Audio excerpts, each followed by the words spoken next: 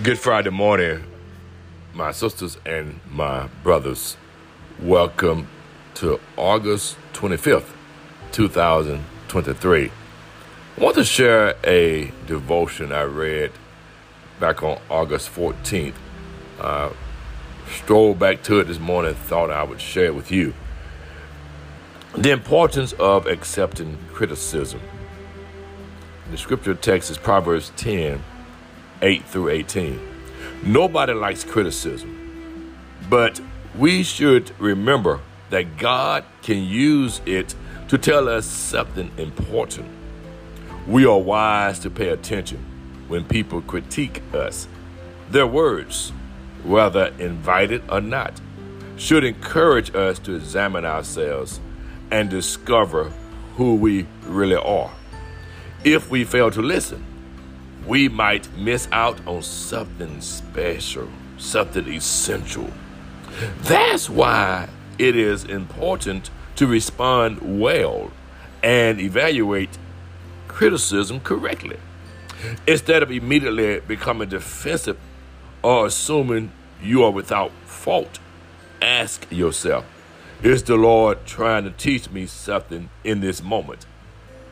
It's wise not to automatically reject the comments, blame the person who made it, or defend yourself. Instead, consider what was said and ask God to continue revealing His will for your life. Then thank the person and explain that you will reflect on his or her observation. Today's passage reminds us the wise of heart will receive commands, and the one who is on the path of life follows instruction. If we wish to continue growing in Christ's likeness, we must leave ourselves open to receive the Lord's teachings via whatever or whomever He chooses. One of the things that has always been a challenge for people in supervisory positions is to give honest feedback to the staff. Most people think more highly of themselves. Most people think they're doing an outstanding job, even when you know, and they should know, they're missing deadlines, they're submitting poor work, they come to work late, they leave early, they take extended lunch breaks. But the moment you put that before them, they become offended. What I've learned to do is embrace the critique of me.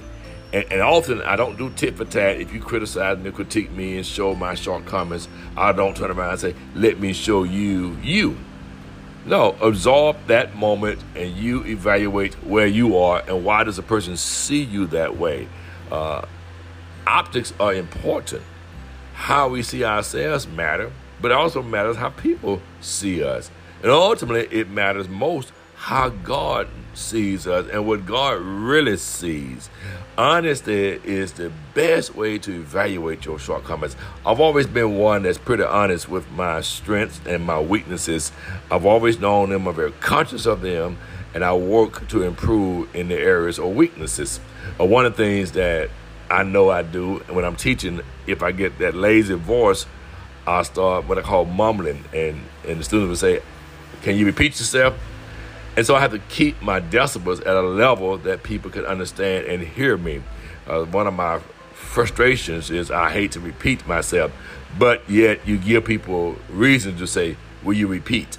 So I'm more conscious of that. The older I get, the more I teach, the more I recognize that that's a flaw of mine. And I remember when I was always short-tempered, had a short fuse, had low tolerance for foolishness, low tolerance for people that couldn't manage money, low tolerance for people that were fearful. But God is beginning to show me that my strength may be another man's weakness, and a man's weakness may be my strength. So we work to improve each other. We encourage one another, but we don't make excuses for our shortcomings either. We work to improve. Have yourself a wonderful Friday. Stay hydrated, my sisters and my brothers. Remember to praise God and thank God for getting you through another work week. Be strong, my sisters and brothers.